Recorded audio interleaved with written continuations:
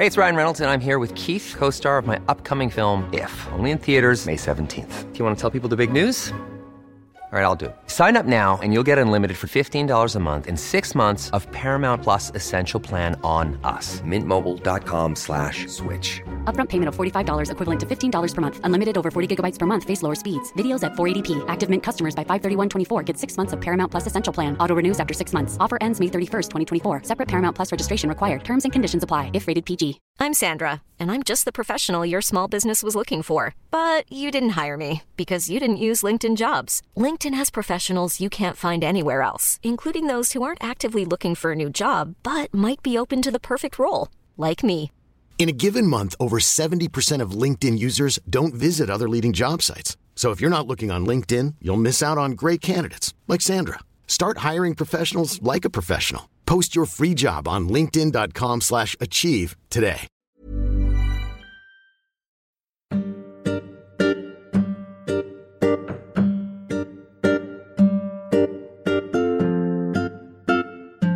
Welcome to the Progressive Britain podcast. This is the extra show for episode 49, where we discussed the potential for an economic paradigm shift with the chief economist of the IPPR, Catherine Colebrook. I'm Progress Deputy Editor Conor Pope, and I'm joined today by Progress Director Richard Angel.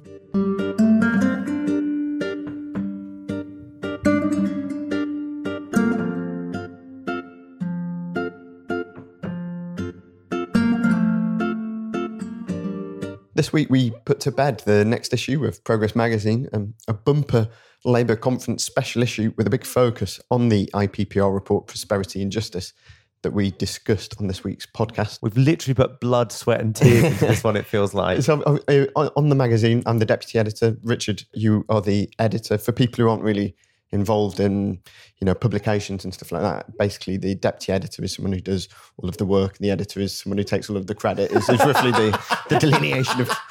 That seems very fair. That seems very fair. Of course not.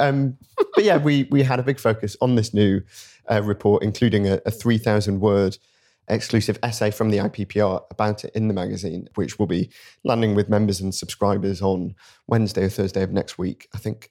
So yeah, what did you make of Prosperity and Justice and our chat with Catherine? Firstly, I thought they've done a remarkable job to pull together lots of things the left has been thinking about what would make for a fairer society. Secondly, I thought they communicated that in a very accessible way. It's a real easy read. And when you pick up the book, it's about 300 pages, but thankfully about 80 of them are notes at the end. So it's not quite as big as it looks from the outset. Thirdly, what an amazing array of people they had behind the report. Obviously having Justin Welby out there making his speech at the TUC this week to reinforce that message that those who believe in a fairer society aren't just socialists and aren't just Christians, that we can work together as people who, from faith communities and political parties, to try and bring about that change, I think is really crucial. Having the General Secretary of the TUC on it through to venture capitalists is a great coalition for change. And we had an event this week with Will Hutton and Andrew Adonis, who have got a similar set of proposals. And Will Hutton said he reckons 30% of board members in FTSE 100 companies would sign up to an IPPR style agenda for a change of the economy. Now, that is a pretty phenomenal thing. And that is a coalition of support that we should be able to take forward. And I think they did a great thing. And it was such a pleasure to have Catherine on the podcast because her clear articulation of that agenda was exactly what we need to hear. She isn't from central casting of what you expect of an economist. It wasn't dull or about charts and theories. It was, this is how we can help real people in their lives. I think what was really interesting on the back of Justin Welby, the Archbishop of Canterbury's speech to the TUC this week, actually, was the big Tory reaction against it. So obviously the Church of England has long been described as the Tory party at prayer, because of this kind of view of it as being an essentially very conservative and English institution. But there was a big blowback from Tory MPs who accused Welby of parroting Labour's policies and things like that.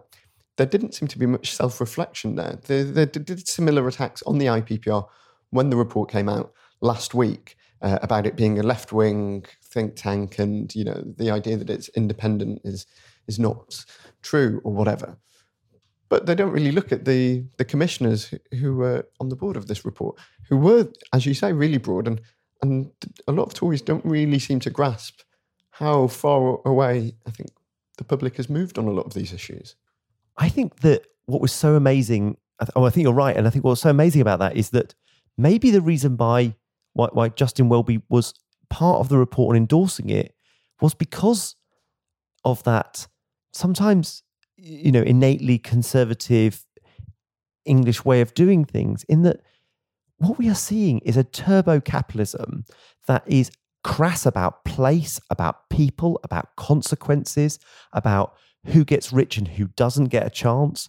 That, companies that do gender pay audits and exclude all their cleaners because they've contracted that out, that are kind of orchestrating an unfair economy.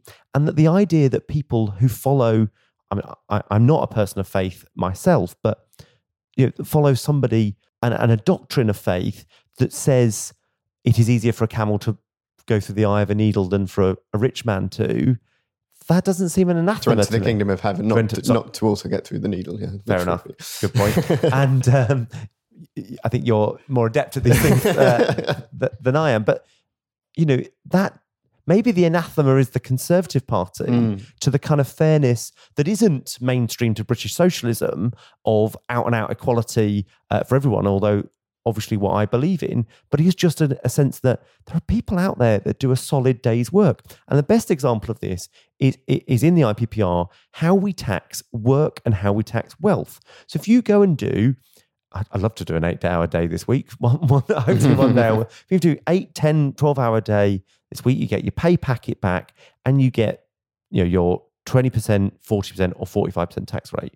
If you have given some money to a stock exchange at some point, bought some shares, own a property, and done nothing for a while, you can have massive dividends and they get taxed at either corporation tax levels or 20%.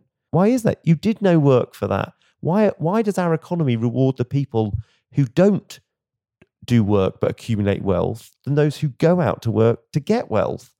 And I think that was a perfect example of both the values of a very innate sense of English fairness or British fairness or European fairness, I don't care what level of fairness it is at, with what makes for a just economy. There's an old kind of adage, isn't there, among business people that the hardest £1 million to make is the first. Once you've got £1 million, it's kind of easy to then be, a multi-millionaire, but actually getting from, 20 grand a year to having £1 million in the bank.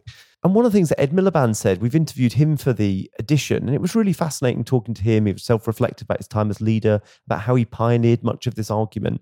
But, he was saying we focus so much on the inequality in earnings, and understandably so, but we've rarely focused on the inequalities in wealth that exist. And I think this is one of the ways that the last Labour government was slightly unfairly critiqued, is that until the crash, it did a really sterling job of trying to stop the gap between rich and poor in earnings getting exaggerated. But what it was unable to do was stop the gap between rich and poor with wealth. Because if you started that Labour government with no wealth, you probably ended that Labour government with no wealth. If you had wealth at the beginning, because we had 10 years of growth, and even though we had the most terrible crash, it seemed to work for the people who had wealth in the system, is they came out of it still with wealth and increased wealth at the end. And the very measures that Labour put in to deal with that, the savings gateway, which the Tories abolished, and this week they have re-established a kind of poor man's version of it, and the Child Trust Fund, which will start to mature in the next 2 years, the first tranche of those, they were real efforts to try and make sure people had a stake in that asset society. And the Tories have seen them away. And those kind of changes are only going to be generational if brought in by a Labour government, and ones that the Tories have basically got to either leave alone or not abolish if they get in. It's tough. Interviewing Ed Miliband for the magazine was really interesting. Especially his quoting of Marxist philosopher Antonio Gramsci within a minute of his seconds, within a minute of us entering the room, and it was really great to get some of his thoughts about the report, which he seemingly devoured as soon as arrived in his office. And I believe he has been following it throughout. I think he wasn't prepared to say it. I thought he would have done, in the sense that he clearly should have commissioned this when he was leader. I think this was this was a missing part of his project. You know, I'm not in the generally looking back business, but I think to be self-critical, I think I was stronger on the analysis. I think the scale of my analysis was big. I thought this a bit at the time, but I think it's more true reflection. The scale of the prescriptions weren't big enough. Well, that's where I think the difficulty is when we talk about how broad the commission was. He couldn't have commissioned something like this because actually, I think part of the reason, the way the IPPR have done it is to show that it is about a new consensus in what feels like a very divided time.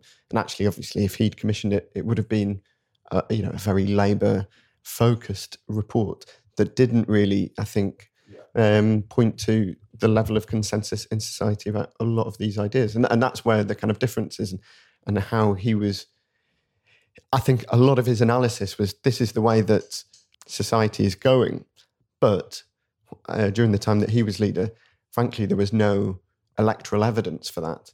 And since he's stopped being leader, I think there have been several points where we can have a look and see that there is evidence of this changing society. And he has a point of self-reflection, and I think maybe more work could have been done early, because what is interesting about the IPPR's report is that it's not that they are the first to come up with some of these proposals. They're the first to put them together coherently and show how they would add up to a paradigm shift that we desperately need.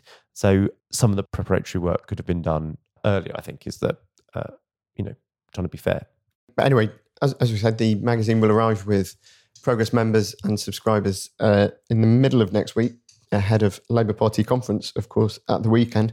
And we should do a shout out for Rachel Reeves, who's got a really brilliant piece that backs up the Foundational Economy book that she's recently brought up, and how that segues nicely with what the IPPR have done. But we also hear from some of the commissioners of the report and look at it very much not through a London angle, the power of devolution to change this, and why the growth that Britain needs isn't just in and around London. The focus on devolution in the report actually is really interesting in a way that it isn't just about political devolution, but economic devolution, which feels that has been something that is slightly lagging over the past kind of 20 years of devolution in the country, because it has been a big part of the political agenda since New Labour got in 1997.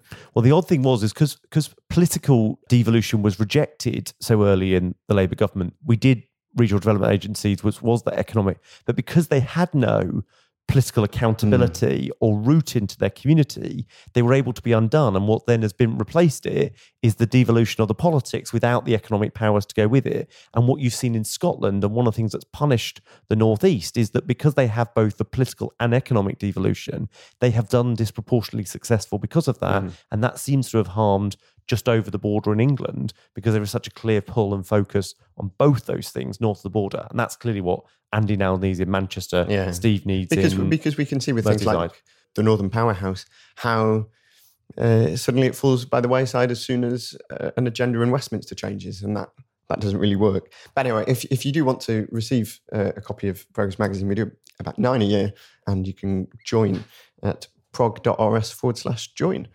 You've got loads of other benefits as well, and helps the people who bring you this podcast, events around the country, training and support for people who want to help renew the ideas of the centre-left. So come and be part of it. prog.rs/join. Anyway, quickly before we wrap up, the question I asked this week was about Mary Wilson, the wife of Harold Wilson, who was also a celebrated poet in 1976. She was one of the judges on the Man Booker Literary Prize. However, she largely recused herself from doing any judging, bored by the amount of sex in the novels. This led to a stalemate between the other two judges over which book should be the winner. How did they settle it? The answer is... Even by my standards, this was remarkably niche. This was niche, and the answer is... They flipped a coin to decide the Man Booker Prize that year. We will be back on Tuesday discussing new polling on how Labour can take the next step and get a decent lead over the Tories with Britain Thinks' Deborah Mattinson. Do remember to send in any comments and questions you have, leave a review, rate and subscribe on iTunes. Thanks for listening. Thank you.